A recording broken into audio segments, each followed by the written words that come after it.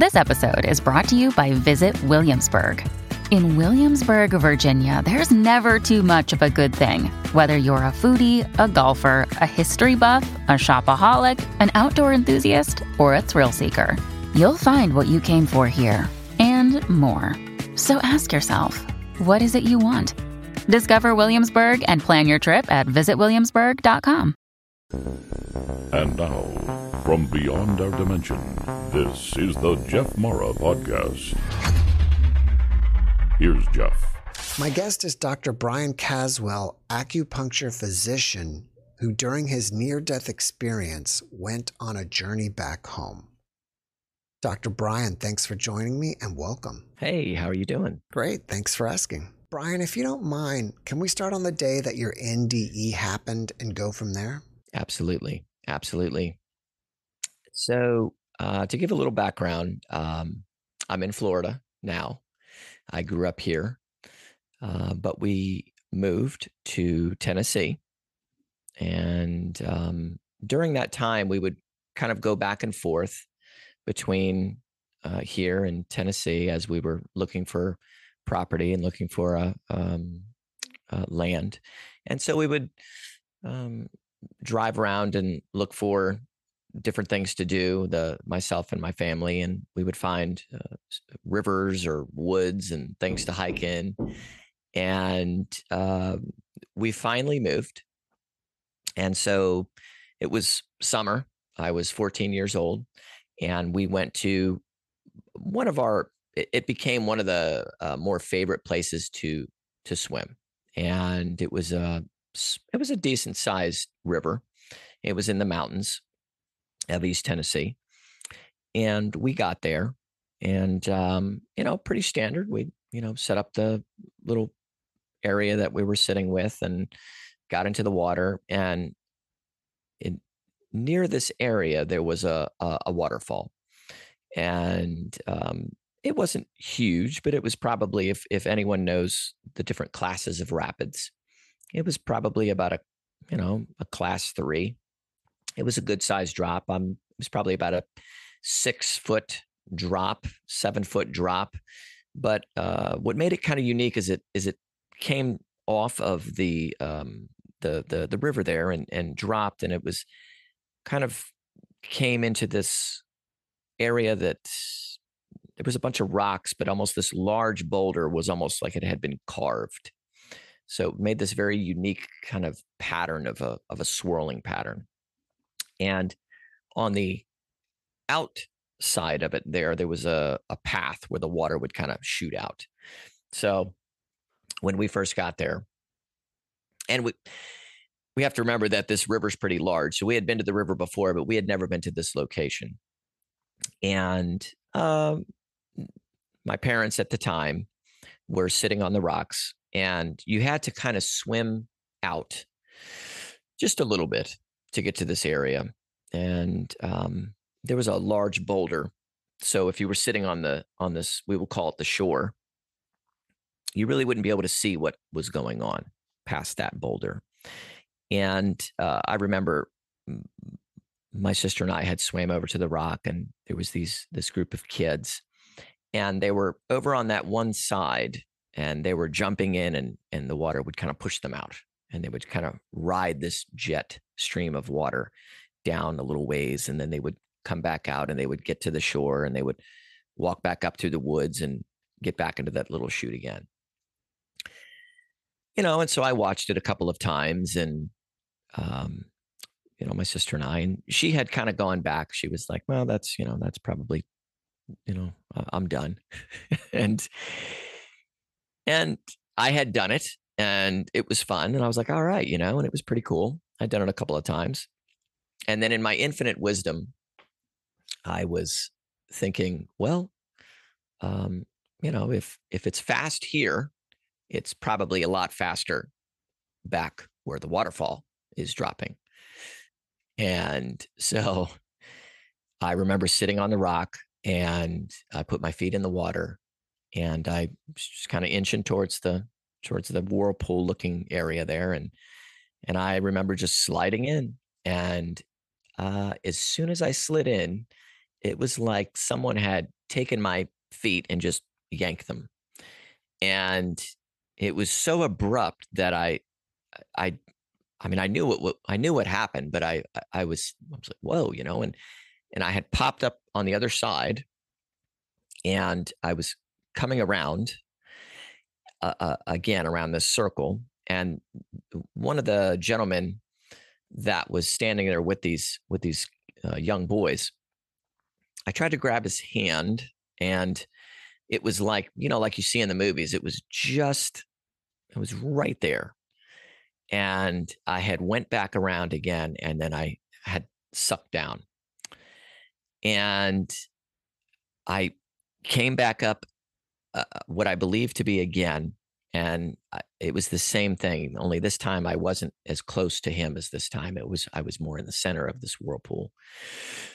And that was it. And I was pulled down, and it was, again, if you've never swam in a mountain stream, it's cold. It's really cold. And the one thing that I immediately knew was, yeah, I'm in trouble. And it was, even though it was daytime, when you got under there, it was dark, and the sound was just brutal. It was the loudest.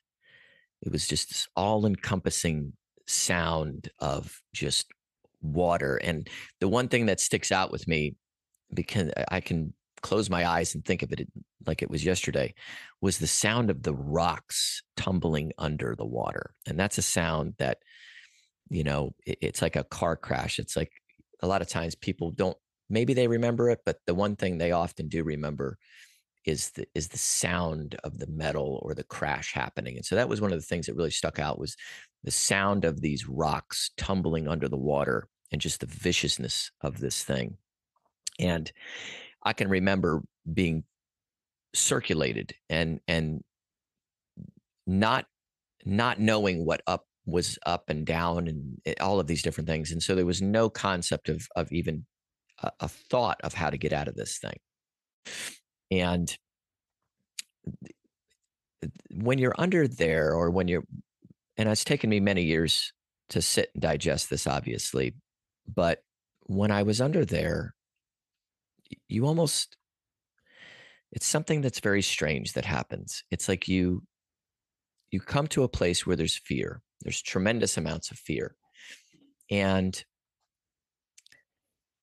of course, drowning is intense, of course. And so you're holding your breath and holding your breath and holding your breath, and there's fear, and then there's these thoughts.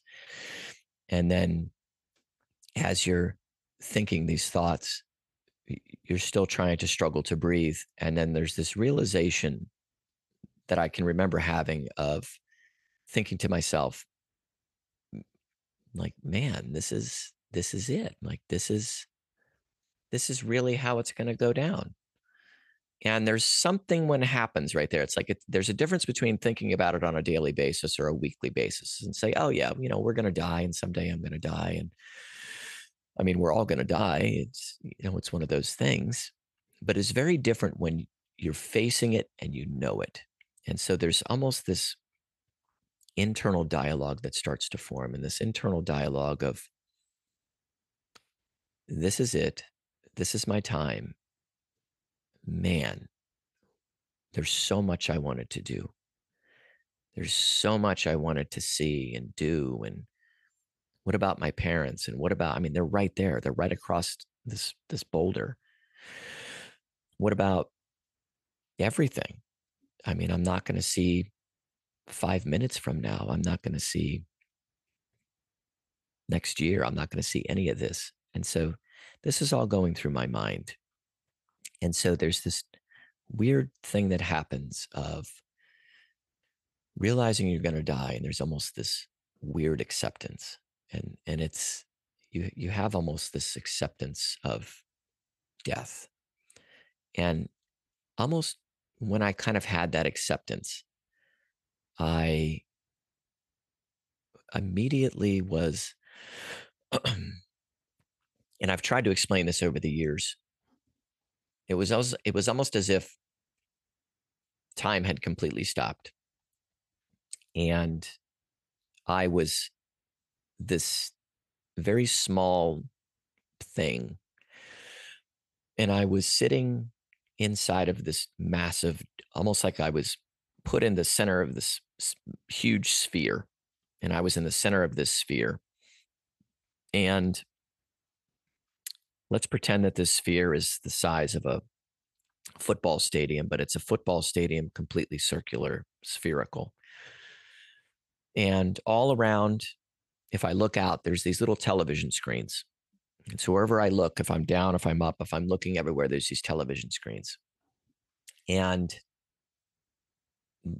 because there's no time, I was able to look at every single screen and relive that moment in time for as long as I wanted. But I was able to relive all of them at the same time if I wanted to. I was able to zero in on one, but at the same time, I could go to 4 of them and live them at the 4 moments of time. And what was very unique was the sense of it.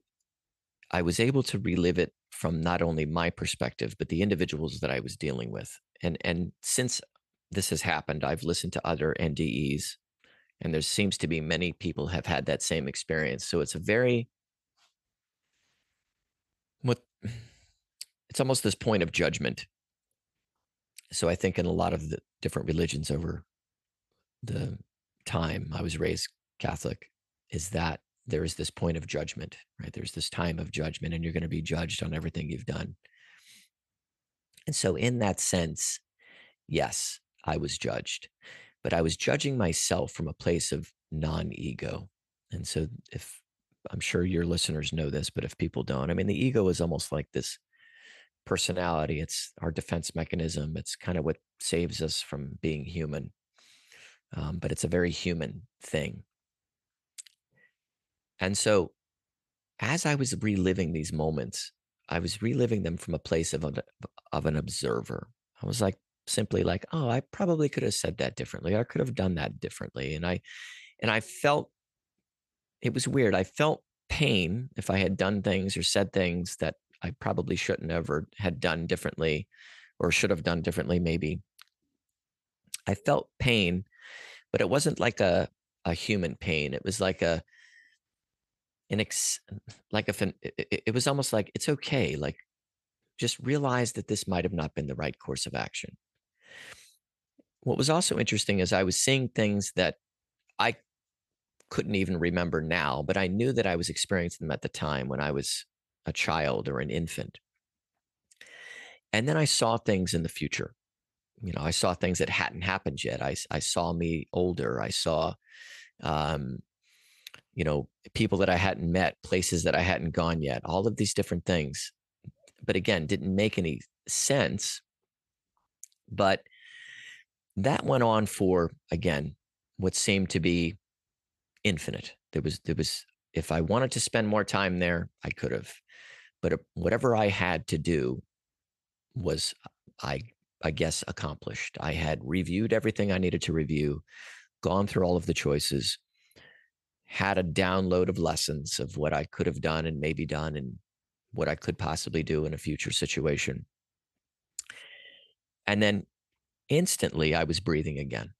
And I was breathing, and I was like, okay, great.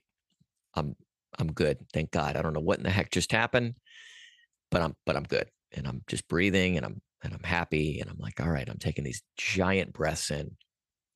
And then as I'm doing that, I'm kind of looking like this, and I'm looking down, and I see that same guy, and I see another guy now, and they're walking around this water. They're looking around, and they're talking to other individuals, basically saying, hey, there's a kid down here and we can't get him.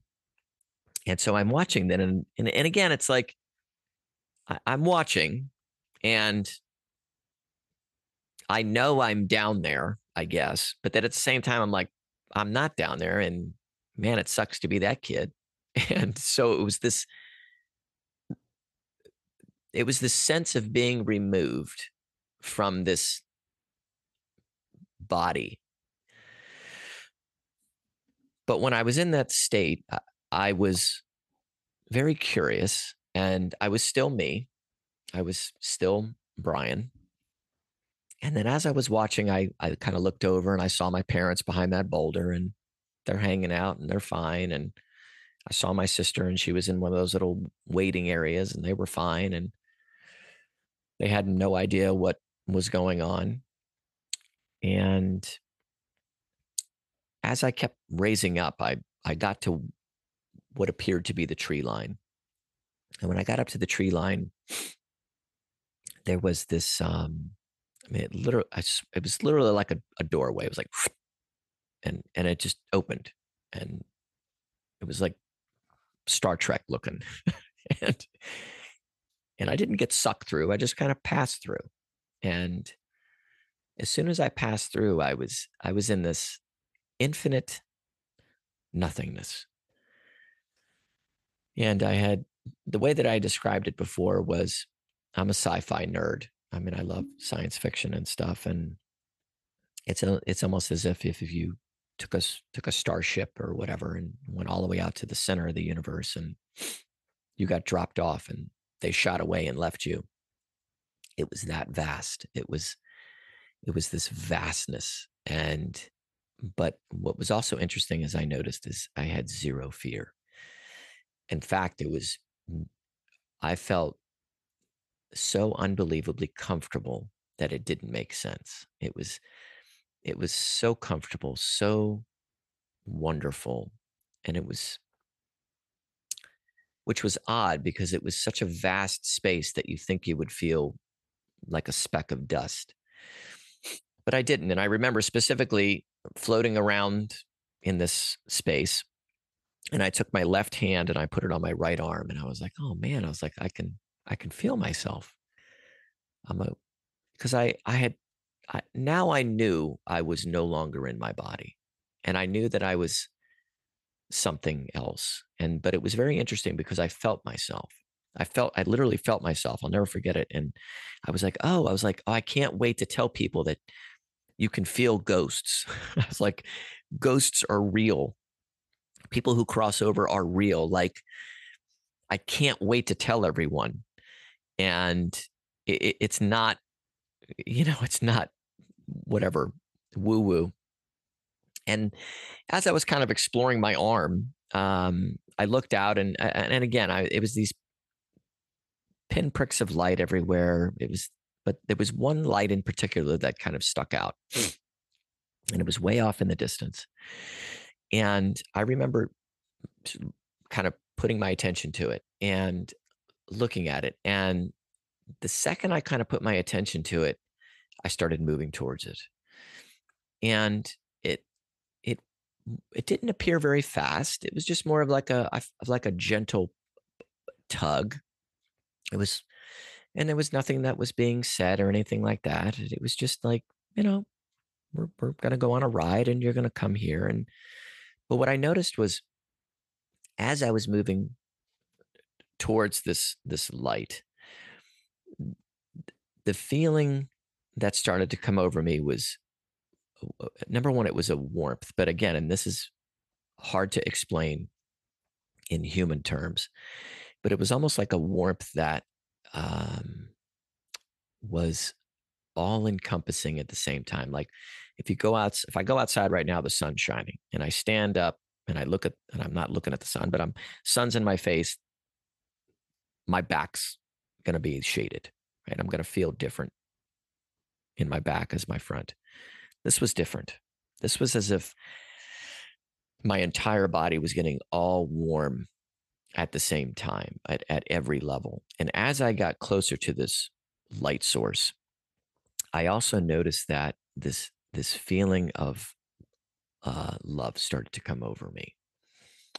And this was very interesting too. Again, trying to explain this. When you say love, it's like, oh, I love you. I love you too. And okay. And this was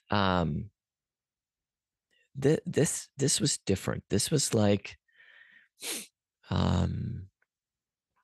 this was a love that hit me on every level. This was a love that was the purest love, and without anything tied to it. There was no fear, there was no shame, there was no guilt, because that all of those emotions, those ego-like emotions, did not exist on whatever frequency, wave, or whatever dimension I was in. Whatever that was, it didn't exist there. It's just like if the color red didn't exist and someone tried to tell me what red was, I would have no concept of what red was, because it didn't exist. So fear and all of those negative emotions that we experience here on earth, that we try to get through or think through or breathe through or whatever, drug ourselves to get away, that did not exist. And so as I'm moving towards this light, which is now I can feel on every core of my being, I started to feel this permeation of love and acceptance. And the closer I got, the more intense it got. And it was, I don't want to say it was overwhelming, because it wasn't, because everything was right. But I would say if it was a human interaction, it would have been too much. It would have been way too much for one human to experience. And as I got closer, it was as if every single cell, atom, molecule of my body was fusing with this light. And as that was happening, I became aware of everything. And I became aware of the universe as a whole, to different souls, to people, to energies, to all timelines, to everything that had ever been, I was aware of. And I was able to sit with that with a comfortable knowing that not only was this right, that this was the truth. Like this was the real story. Like this was the real side. Like I had been living in a illusion for those 14 years, and I had been broken out of the illusion, and this was the real place. And it was such a knowing that it was like, my God, how could I have ever forgotten? Like, how did I not know that this was here? And so again, I'm millions of thoughts going through my mind as I'm experiencing this. Finally, I get to this, I kind of land, I call it, I almost like kind of like land at this pad of I don't know, like a room. And in this room, there was this door.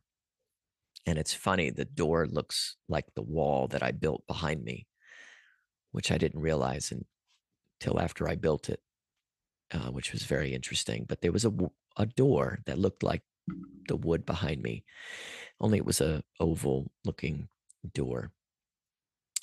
And as soon as I kind of landed at this door, I could see the light coming through the cracks of the wood. And that light was even more intense than what I was experiencing. It was so, if you can wrap your head around that one for a minute, the light that I was experiencing, where I was experiencing the total aspect of everything, that was nothing compared to what was beyond that door. So as I landed there, I'll never forget, it was right off to my left-hand side. There was a voice, and it just said, welcome home, Brian. And I said, it's so good to be home. In my mind, I was like, what the heck took you guys so long? Like, I was like, my God, and I knew that I was home. And not only that, I knew everything was perfect. Everything was exactly the way it was supposed to be. And then as I'm standing there in front of this doorway, I started thinking about my parents. I started thinking about my friends and everything in my whole life. And I'm just running these scenarios in my head. I'm like, they'll be fine. Like I'll see them very soon and they'll be perfectly fine. And I'm home. Why wouldn't they be happy for me? Like why there's no reason to have any sadness because I'm home. And again, because I've told patients this one, not all of them, but sometimes patients whose loved ones have crossed. And I was like, when you're on that vibration, you don't have any feelings of sadness or sorrow or fear. That doesn't exist there. So the only thing that the only scope, the only lens that you're looking through is love. And it's a love that not only is the source in front of me, I am that source. So I am a simple photon, but I am as a much part of this source as this source is me. And that's the part where I wasn't so much going to God in the sense of the old man on a throne or whatever. I was returning back to a source energy that I was a part of. But this entity or this source being was infinite. It was infinite, and we had done this a bazillion times. We've done this routine.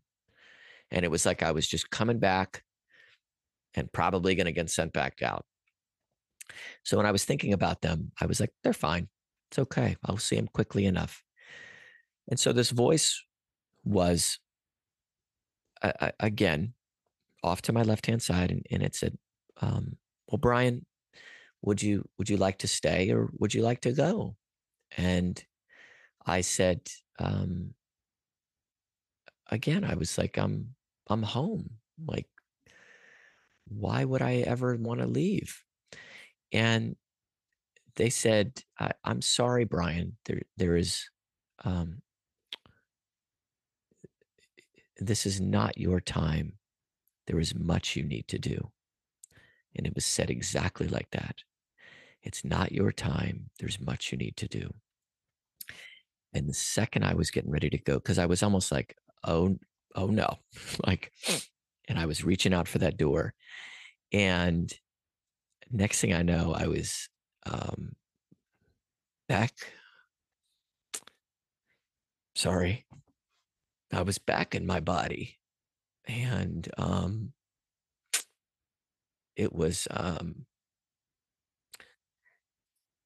it's like when you experience that level of connection, like when you experience that intimate level of love and acceptance, and you're put back into this very small, I joke around that I'm like flesh suit. When you're put back into this small flesh suit, it's, I mean, the word is, it's brutal. It's brutal. It's, you know, and I think too, because I've had many years to think about it, that being the age of 14 and having that experience, you know, it was almost too much. It was, I think I lost innocence that day, and because I was shown infinity, and it was taken away, and so that for me, kind of set the stage for the next 20 some odd, however many years of, I was like, I knew a secret, and I knew something that other people didn't know. And this was back in the very early 90s. So it doesn't really, you didn't really talk about it. And again, I grew up Roman Catholic, and it wasn't the traditional story of, I didn't see Jesus. I didn't see anybody like that there. And, but for me, it was such an amazing experience that I kept most of it to myself. I didn't want to tell anybody. I mean, I told a couple of people here and there, but I didn't want to tell many people. So I kept it to myself. And every so often, if it was a very good friend of mine or something like that, I would tell them. But it was something that was very near and dear to me, but it's something that only I experienced. So therefore, I didn't think anyone would understand. And so as I kept progressing through life, as the years ticked by, I was, I wasn't, because people are like, well, were you suicidal? Did you want to kill yourself? No, it wasn't like that. It was as if nothing in this world meant much. And it was very, I became, I was able to feel people too much. I was able to,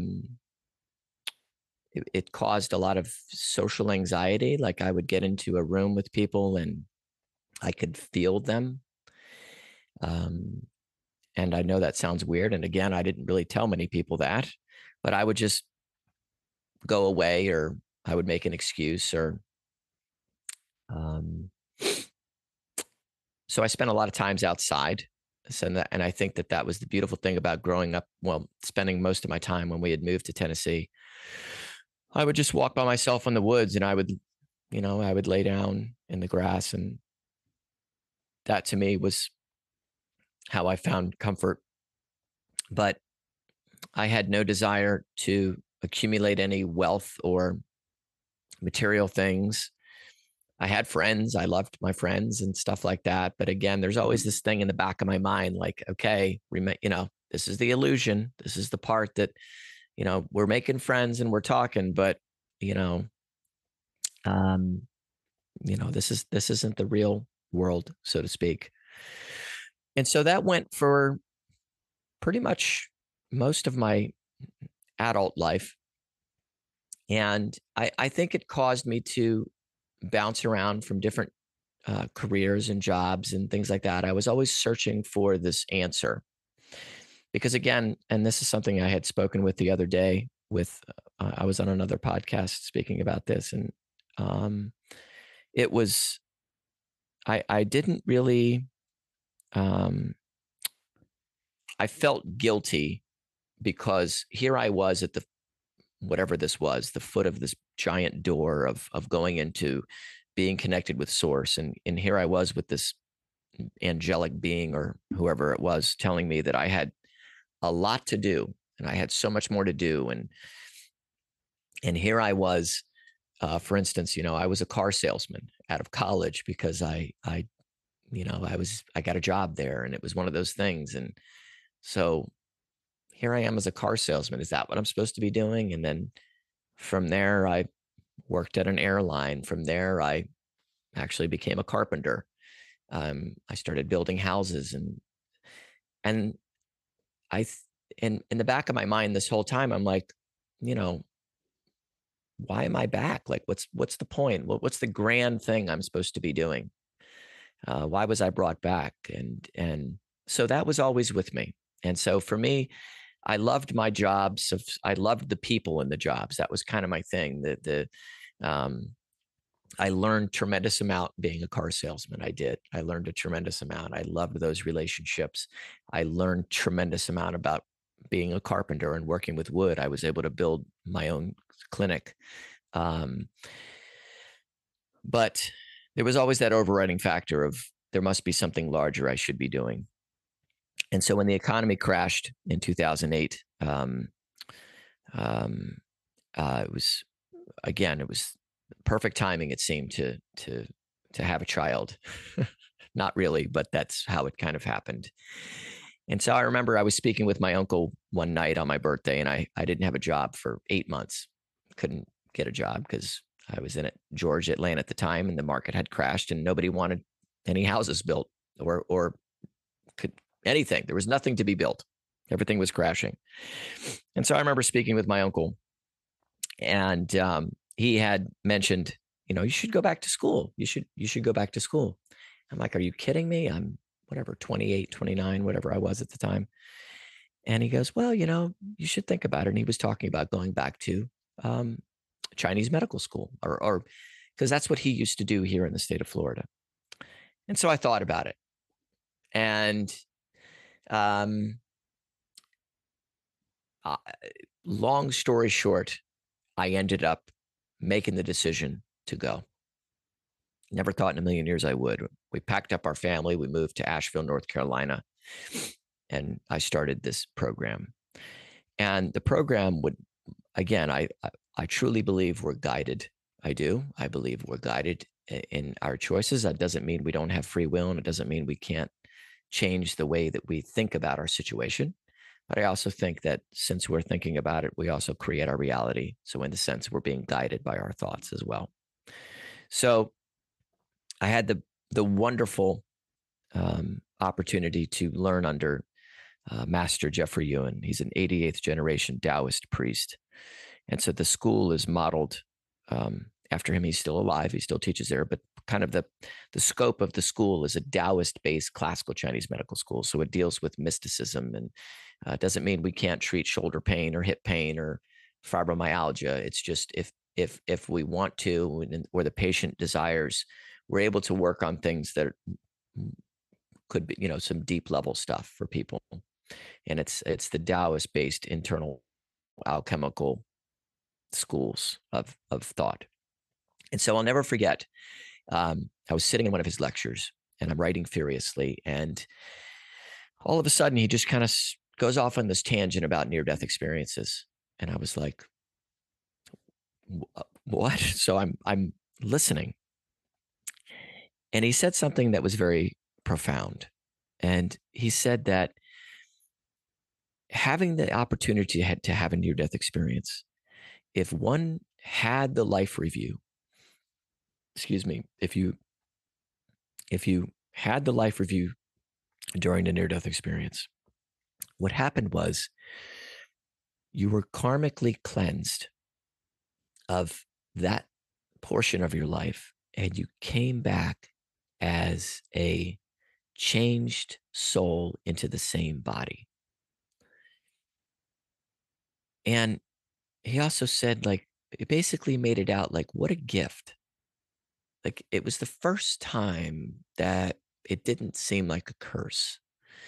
It was the first time where I was like, okay, maybe that's why I didn't feel like I was in the same body. Like I was me, but I wasn't me. I came back a changed me. Like I knew things that I shouldn't have known. I felt things that I shouldn't have felt. But when he said that, it was this moment I was like, it had totally reframed my entire feeling and thought process about that near-death experience. And for the first time, I had seen it as a gift rather than a curse. And so I took that, and as I graduated, I opened a clinic. I embraced this journey that I had been on. I had went home again. I was able to change. I was able to review. I was able to come back. And again, it was one of these things where we could talk about it maybe a little bit later, But I think one of the things too was during COVID, when I closed my businesses and then I reopened, I think we have to descend into a dark spot. I think we all have to have those dark nights of the souls. I think we have to relive, or I think we have to go to those places. It doesn't mean we all have to have a near-death experience, but we have to have these relationships that break us down. We have to have these events that shake us to the core. We have to have these things that have us question our absolute reason for being here. And I think at the end of it, it seemed as if, at least this seems to be what it is now for me, I'm not on this grand mission. My main goal is to almost invite that energetic aspect of love that I felt over there and just provide that for my patients, my friends, my family, and just live life with passion. And I just try to serve others however that looks like. It doesn't matter if you're a mechanic, a plumber, a doctor, any of that. I think as long as you're showing up, you're talking to people, you're meeting them eye to eye, you're greeting them, you're genuinely wanting to be in their presence and speak with them and act like a fellow human being. I think really that's what it's about. I mean, really, when I had the near-death experience and I was reviewing those moments of my life, the things that I was reviewing that stuck out the most was when I was doing simple acts of kindness with people. I mean, it wasn't the graduating from schools and those are amazing. But the things that stuck out the most, that had the most impact, that I could close my eyes and remember, is when I did little things for people and what that impact did for their lives. And so just to kind of wrap it up, I believe that this journey has allowed me to shed and grow and shed and grow some more. And I look at my life now as an adventure. I'm not afraid to die. I'm in no hurry to get there. I want to live life to the fullest. I wake up just about every day, not always, but most of the time. I wake up like, what can I do today that's a little bit better than I did yesterday? And how can I truly live my life as an adventure and make the most of it? Because believe it or not, it is a lot faster than it would appear. And we're all going to get to that other side soon enough.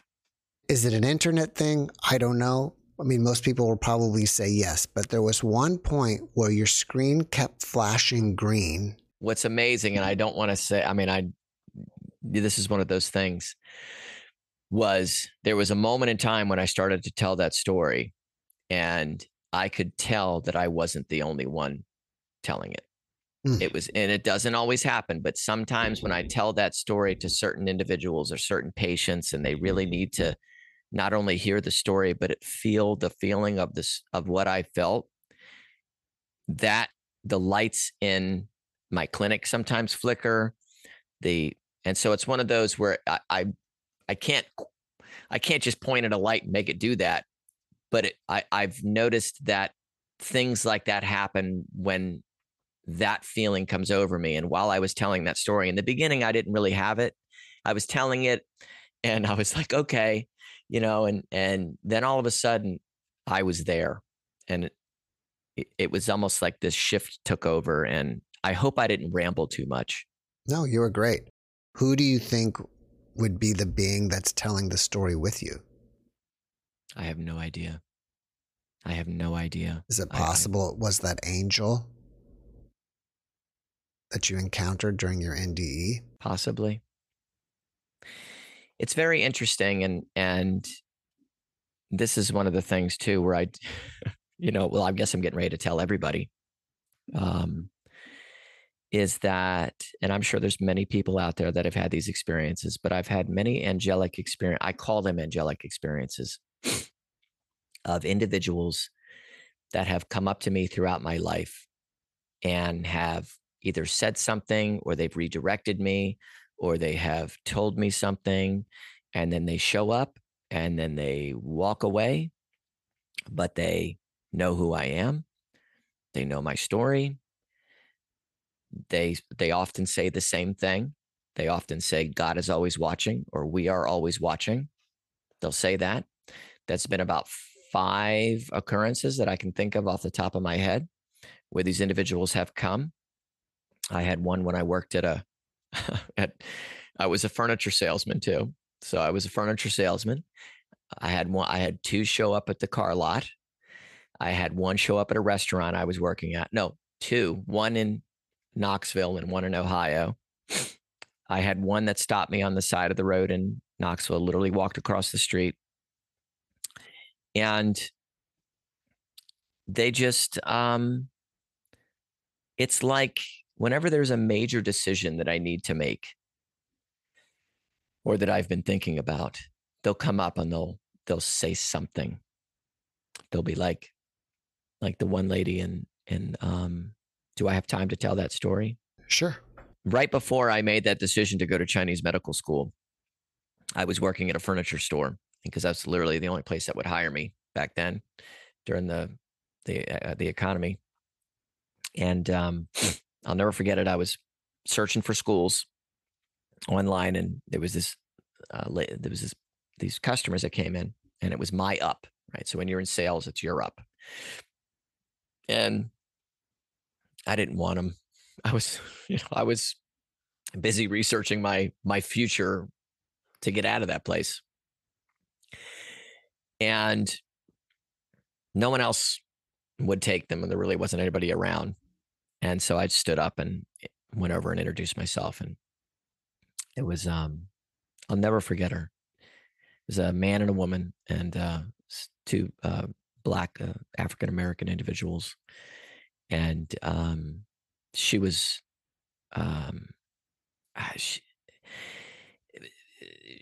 if you've seen, what's the movie? The Marvel movie, the Wakanda.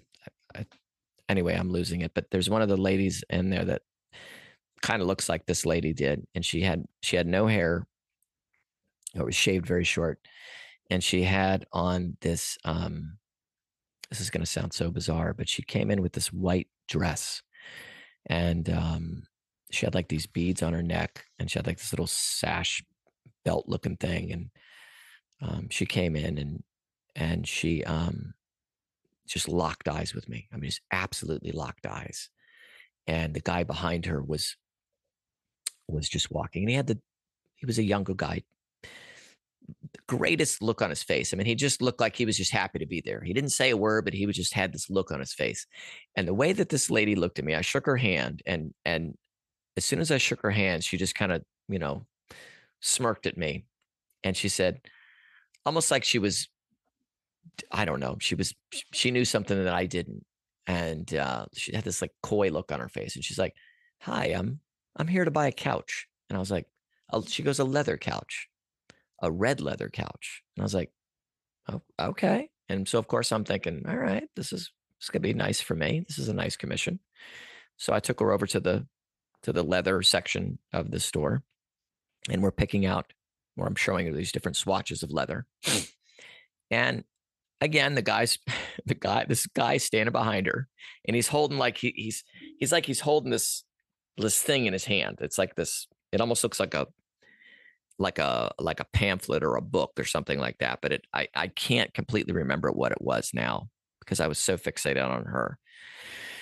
And she's looking at me, and I don't think there's a moment in time when she even looked at the leather. She was focused dead on me. And there was other customers that were walking around, and we're at the front of the store. The checkout was right there. And she looked at me and she's like, why are you here, Brian? And I go, like, what? And she's like, why are you here? And I'm like, I work here. Like, I didn't understand the question. I'm like, I'm working. I don't know what you're saying. She goes, no, Brian. She goes, why are you here and you're not doing what you're supposed to be doing? And I just literally, and time stopped. And it was that, again, like when I crossed over that moment in time, and people have experienced that, like when you have a car crash or something like that, if time literally stopped. And not only did it stop, the people around just started doing this, and they were walking really slow. And it's like, but it was just her and I. Like even the guy was there, but it was like he was blurred out of a lens. And it was like she was looking right through to me. And she was like, "Why are you here?" She's like, "You're wasting time." And I was like, "Well, I'm afraid." And she's like, "Why?" She's like, there's no reason to be afraid. She's like, "You know what you need to do." I was like, "I know, but I have a family. I would be moving to a different state." I said, "I don't know how I'm going to pay for any of this." And as soon as I was like mulling about in my own misery, she took her hand and put it on my forehead. And she started speaking in Chinese. Or I'm guessing it was China. It sounded Chinese again. Yeah, I'm just a guy in Douglasville, Georgia. And she's loud. And again, no one heard us. That was the crazy, like I'm sitting here, I'm like, I'm kind of embarrassed, but at the same time, I'm like, I don't know what's happening. And she pulls her hand off my head and she's like, "You will sign up for that school. You will go to Chinese medical school. You will graduate and you will be a healer." And I was like, and I never told her anything about Chinese I didn't tell her any of this, nothing. And I was basically like, okay, like, and she just looked at me and she's like, "Okay." And obviously there was nothing that happened with the couch. They turned and they started to leave. And I started following them. And then I started to feel like that same feeling of when I got pulled out of the light. I started feeling like that love feeling was going again. And I started to rush up to them and I'm like, please, and again, it sounds kind of corny when I'm saying it out loud, but I was like, "Please don't go." And she was like, she's like, "Don't," she goes, she's like, "Don't worry." She's like, and she just kind of looked at me. Uh, she's like, "Don't worry." She's like, "We're always watching." She's like, "We're always watching." She's like, "You don't need to be sad." And then that one guy still hadn't said a word, comes around, hugs me. She hugs me. They turn around and they walk out. And I just remember standing there in this furniture store and I'm watching these two people walk out and I'm like, my God, like, but I knew. And I remember texting my wife at the time. I said, "I'm going to apply." And that was the beginning. That's what started it. And so it's one of those things where what's crazy, Jeff, is like, even though I've had all of those experiences, I still somehow doubt, I'm doing the right thing or I'm making the right decision or should I be doing this? Or I worry about money or everything else that everyone else worries about and my kids and this. And of course I worry about it, but I've had so many instances of these watchers or these beings that it's like, I wonder to myself when I'm quiet, I'm like, why do I worry so? Like, why would I have to worry when I know that they're watching? And so anyway, it's something that it's been so much a part of me for the longest part of me that I don't know what really life is like without it or without that experience. You mentioned during your life review that you saw your future. Did you bring back any of those memories of the future with you? No, I didn't. And that's what's very interesting. And this is the weird part. Okay. And I'm going to try to explain it like this. Because again, I've had plenty of time to think about it. When I drive by a place or I think about a place, what generally ends up happening is it comes to pass. When I think about a person, when I think about doing a podcast, when I think about all of these different things, when I think about certain people that I'm supposed to meet, I'm thinking about it from a dream, like not like a daydream. Like, oh, I would always joke with Ashley. I would say like, I was like, oh, I can't wait to sit on the couch next to Oprah and tell her the story about how and it's just funny. And I'm just putting that, I'm just saying it's kind of funny. But when I say certain things like this, I'm like, oh, wouldn't it be cool to have a clinic right here? 3 years later, I do. Wouldn't it be nice if I met the owner of that restaurant? So bing, bing, bing. 6 months later, I meet him. So it's almost like I can see it, but I can't force it. It's almost like it's unveiling like a flip book. Like it's like I quickly saw the flip book and now I have to go back through the flip book page by page. Because trust me, I would play lottery numbers if I could do that. But it's interesting in the sense that everything that not everything, but most of the things that I've thought about, and if it's a recurring thought, it often comes to pass. So is that from the near-death experience? I don't know. I don't know. I just remember when I saw my future self, I saw different variations of myself. And I did see up to the age, I'm guessing, of, I don't know, 80, 90, something like that. I had a pretty awesome beard, a lot grayer than it is now, but I saw myself as these different kind of parts of me, but nothing in particular. Are you saying that you are catching glimpses of the future, or are you creating the future? That's a fantastic question. I don't know. I don't know how to answer that because I'm a strong believer of creating your reality.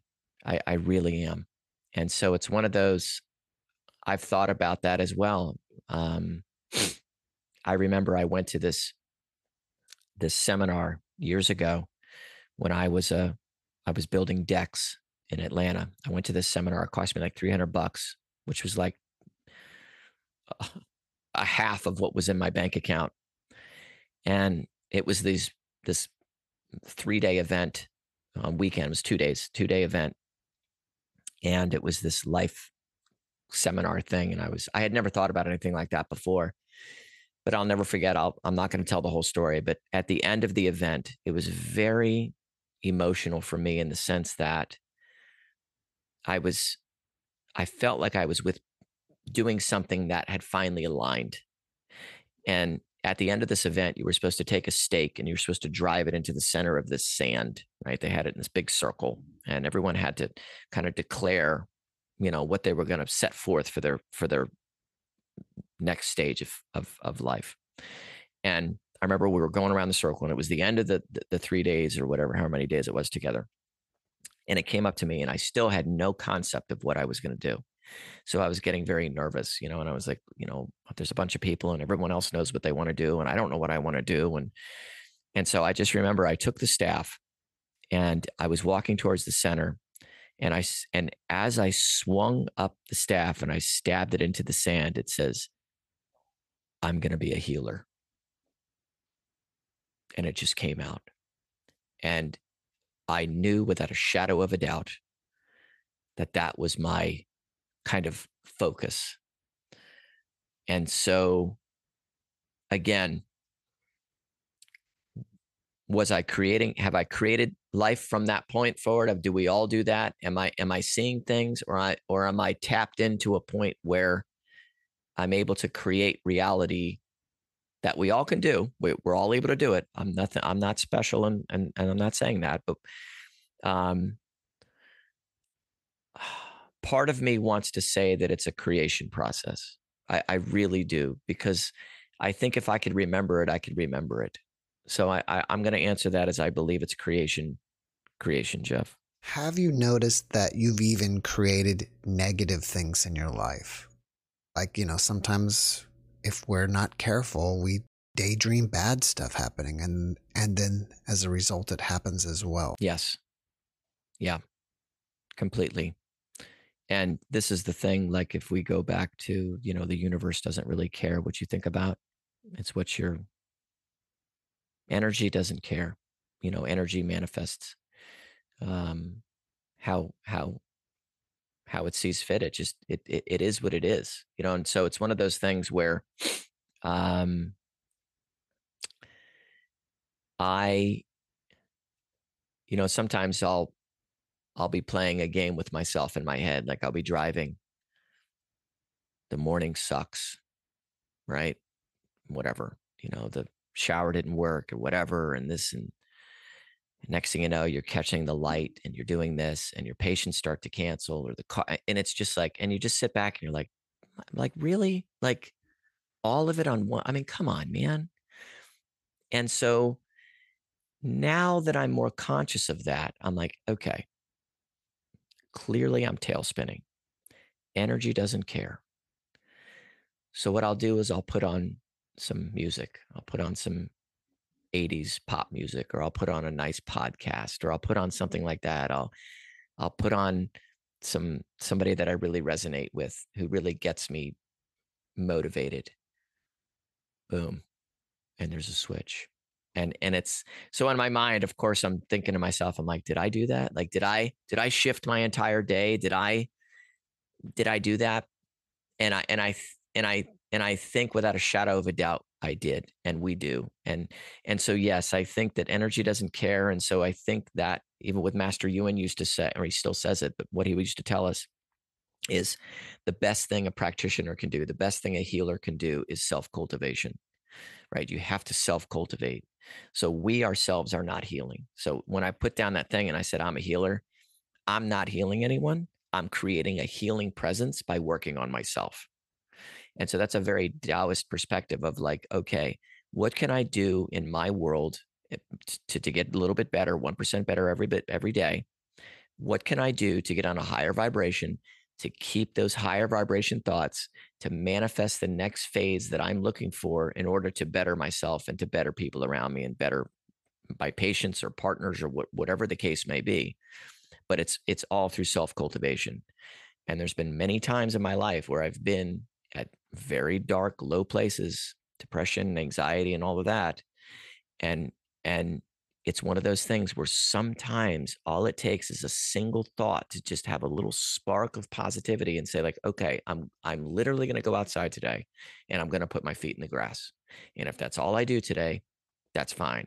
But it's that one positive momentum. And once that seemingly starts, I think the creation process starts to go in towards in your favor, I'll say, rather than a reactionary one. So I hope that answers your question. I know that was a long response.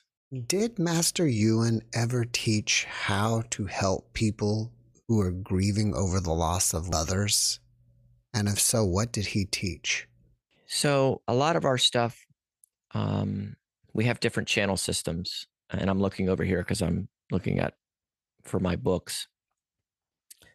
There's different channel systems in Chinese medicine, Taoist classical channels. One set is called the 8 Extraordinaries. So the 8 Extraordinaries are off of the 12 prime meridians. And so some people will know the prime meridians is like liver, spleen, heart, all of those. And again, those work great. There's nothing wrong with those. But the 8 Extraordinaries are what we would call internal alchemy. So it's literally, the Philosopher's Stone and all of these things. It's about turning lead into gold. But the original concept of the Taoist was turning the lead of Jing essence, which is held in the kidneys, which is the very dark, viscous aspect of who we are.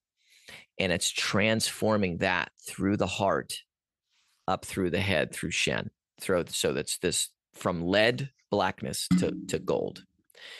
And so in knowing that, the way that he spoke with us and with other, I'm assuming his patients over time, was that death is not death.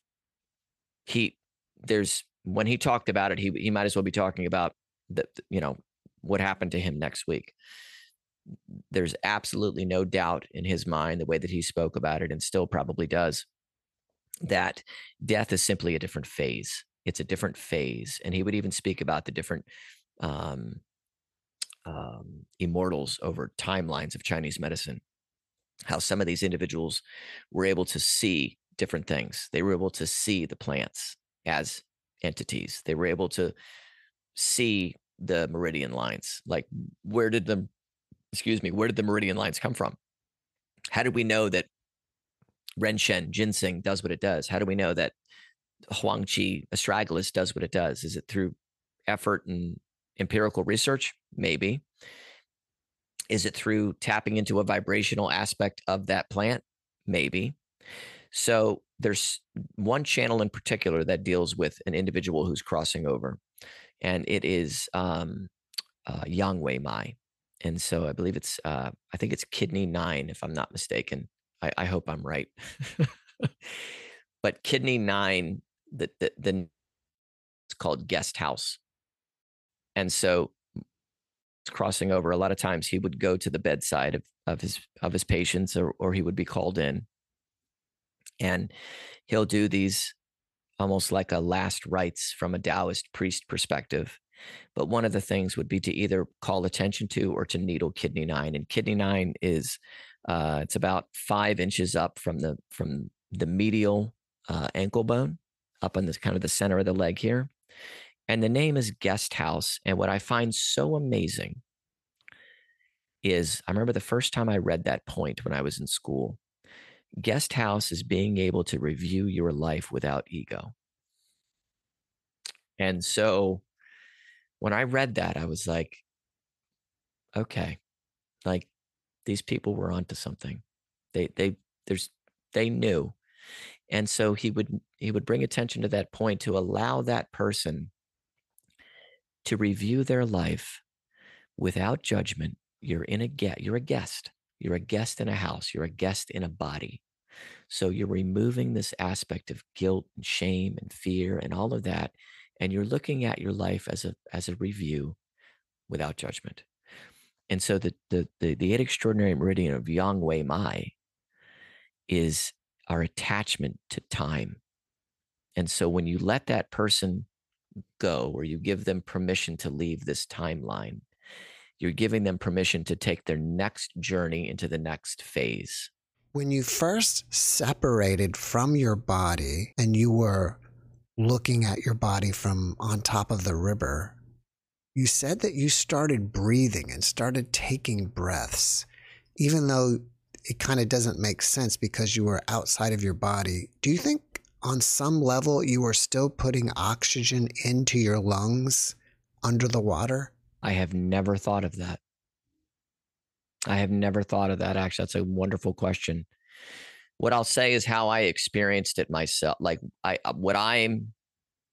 how I experienced it in that moment was because I was no longer in the physical body and I was no longer struggling to breathe. When I actually separated, my soul body was breathing. And so when I was above my body and I was looking down at the physical body that I had zero connection to, and that's what's so funny. Like, it was like literally a rental car. I got out of it, whatever. It took me where I needed to go. I don't even remember what rental car I had. Doesn't matter. It was that insignificant. So my personal body, like the one I have right now, had zero meaning to me. And so when I crossed over and I started breathing, it was like I was breathing a new breath into a new being. But the being, I was still me. Like, my soul was there, but I was breathing in that vibrational aspect, if that makes sense. I recently did a podcast with a gentleman, and we talked about the 3 phases of consciousness, and he compared it to water, whereas, water being ice and us being solid, we're here. And then the gaseous form of water is us, just pure spirit. And I asked him, well, what is the water form of our body and our consciousness? And he said the astral body. And I felt like I finally got a good example of that when you said that you were out of your body, you were like a ghost, but you could actually still feel your body. Yeah, completely. And what's interesting is like, I had never heard that before, that way that he's described that. But it was when I was in that place, when I reached over and touched my arm and I was in this infinite space, it was like I was wrapped in a womb. Like I was almost like I was in what, like it almost felt like that, even though it was infinite. Like I felt like I was in space. It wasn't like an empty space. It was like a wrapping of a womb. So it almost felt liquid in nature. If I had to pick a feeling, maybe that might be it. And again, I've never thought of it that way, but I've gone over the thoughts of how could I be out in this vastness and feel so secure and safe. When you made it to the room with the door and you were in light and there was more light on the other side of the door, at that point, were you still in that body, or do you feel like you were pure energy and just spirit? I was still in that body. I was still in that body because I remember standing. I remember standing, and I remember, again, that voice was like right here, and I remember seeing my hand go towards the light of that. I'm sorry, towards the door. Like I could see my hand doing that. So the question always comes in my head. I'm like, okay, like, do I become energy once I go past that door? Like, am I still in that physical form of what I am familiar with until I go through that? So that's a question I've often asked myself, and I'm interested in other individuals as well who've maybe whatever gone through that aspect through the door, so to speak. How do you teach your children about religion or spirituality? It's definitely different than the way I was raised. My son, who turns 14 Sunday, he, when we first moved down here together, when him and I moved back, he did go to a Catholic school. He only went there for 2 years. And I basically just chose it because, it was a private school and I just kind of I had done the whole Catholic school thing. So I figured, anyway, long story short, it didn't work out. So we ended up then going to like this very small little school, very, a private, more, hippie-ish style school, so to speak. Lovely, lovely school. But I was always, and I still am, very open. And I always told my son about his heart. I was like, I said, I don't care what you do in life. I don't care who you are. I don't care, whatever you become as far as whatever you want to be, I support whatever it is. I said, but the one thing I ask you is to lead with your heart. And I said, if you can do that, everything else will fall into place. And as he's gotten older, he's asked about death because I've talked about it a couple of times. He's heard me say it a couple of times with different people, and I always tell him, I'm like, there's nothing to be afraid of. It's like we're definitely returning back to a source energy. And I said, if either one of us cross over before the other, I'll meet you there, or you'll meet me there. And so there's no fear. I said, we'll be sad. I said, if you pass on and I'm still here, I'll be very sad. I'll be devastated, even though I know where you're at. It's just like my best friend who passed over COVID. I think about him every day. There's not a day that goes by that I don't think of him. But I know where he's at, but the human part of me misses him. And so my son, Alexander is his name. He's very tapped into this aspect that everything is connected. Everything is connected. Everything thoughts mean things. Our thoughts create things. We talk about manifesting. We talk about, it's okay to be angry. It's okay to be sad. It's okay to do all the things. That's all okay. Nothing wrong with that. But let's not dwell on any one thing, right? You don't have to dwell on being happy all the time. That's not healthy. We don't want to dwell on being angry all the time. That's not healthy. But it's very conscious that we create our existence, because again, I told you, I believe in that, and that everything is connected. And then when we pass on, it's just another beginning. Nothing ends. So that's pretty much where I go. I respect everyone's beliefs of whoever they are. And for me, I always just nod my head, because it's almost like, it's like, for me, again, it's funny because I'm like, okay, that's cool. But like, I know what's there. I don't, you can tell me anything you want to tell me, and I respect that, and I'll listen to your spiel. It's like, but it's like, I know that I'm loved. I know love more than I could ever imagine. And I'm okay. So I don't fear God. I don't fear being whatever, don't get me wrong. I don't want to I'm not out to hurt anyone, but if people only knew how much they're loved, and that's the thing, I don't wish death on anyone. But I was talking to Janine the other day on another podcast, and I said, if people could just experience a near-death experience, just to experience that we are connected to everyone and anything, if we could experience that for half a second, this world would be completely different. It would be completely different. So yeah, it's that's where he's at, and that's kind of what I show them and to speak to them about, and my girlfriend's children as well. Is I don't push it too much, but they've asked me, because they know I drown too, and I let them know. I was like, well, it's, I went to a different place, and we kind of keep it light and stuff like that. But if they're curious and ask, I tell them, but nothing is ever pushed, and because I want them to experience their own life and their own journey. But yeah, for me, religion is, it's funny. It's just another thing that we've kind of tried to, put in a box, when true religion is love. Really, that's it. Brian, after watching this podcast, people may want to reach out to you and ask you questions. Are you up for that?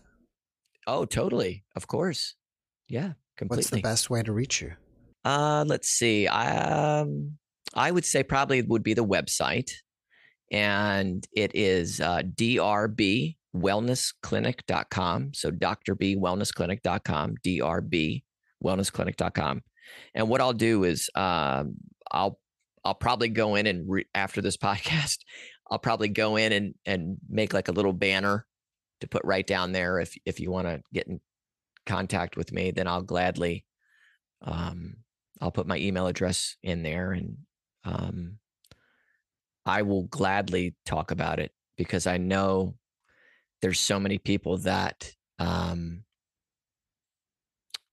probably have a lot of questions, and I've had a lot of my questions answered for other things in life that I have no experience with. So I'll gladly answer those. I know you've given us a lot of great information, but before we go, can you give us one last positive message? I think that, and this is something that I've kind of, recently, believe it or not, after my friend passed on, I kind of had this rebirth of my life is an adventure. Our lives are adventures. And if we look at them like that, and failures are not failures, they're learning experiences. Never stop trying. Never stop giving up. That's something I always tell my sons. It's like, don't give up. Do not give up. You're going to fail so many times. It's okay. You are loved. You are accepted. And so for me, I really try to start every day with trying to be a little bit better than I was yesterday. I don't compare myself to anyone anymore.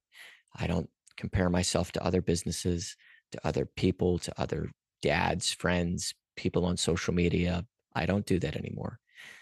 The best thing I try to do is I compare myself. Am I a little bit better than I was yesterday?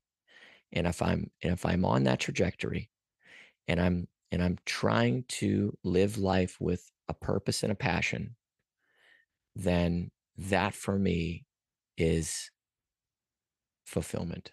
Like that for me is everything that I've always been looking for. And I can't wait to see what tomorrow brings. Brian, thank you for that message, and thank you for being my guest. Thank you so much, Jeff. I truly appreciate you giving me the opportunity to speak out and tell my story. Thanks for watching the Jeff Mara podcast. I really appreciate you. Another way to show support is through YouTube memberships. And if you do, there are loyalty badges and other perks depending on your level of membership. All you need to do is click the join button underneath the video to find out more. Thank you for your support.